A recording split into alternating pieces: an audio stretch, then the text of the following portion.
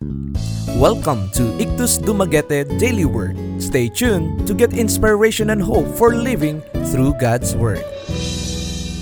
Our devotional for today is taken from the book of 1 Peter, chapter 1, verses 11 to 12. Searching what manner of time the Spirit of Christ, which was in them, did signify, when it testified beforehand the sufferings of Christ and the glory that should follow, unto whom it was revealed that not unto themselves, but unto us they did minister the things, which are now reported unto you by them that have preached the gospel unto you with the Holy Ghost sent down from heaven.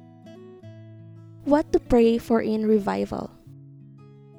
Consider God's unusual attestation, this indication that the church is His, that it is His power that is within her, that she is unique, that this is not of man. A man can preach without the Holy Spirit. We need the demonstration of the Holy Spirit and of power. The Holy Ghost was sent down from heaven.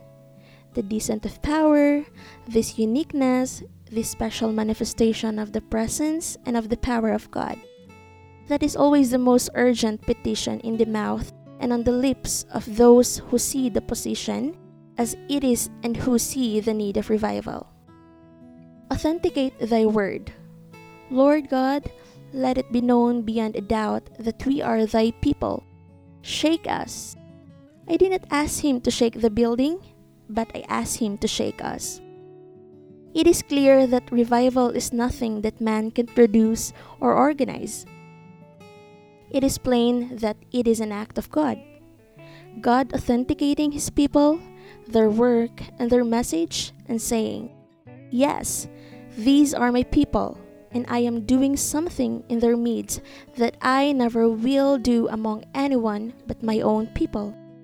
Are we clear that the prayer for revival is not the prayer for regular blessing on the work? We must always go on doing that. It is a prayer for the unusual on top of it. In addition to it, something special, something that authenticates God and His work among His people. A thought to ponder. Revival is nothing that man can produce or organize. It is an act of God.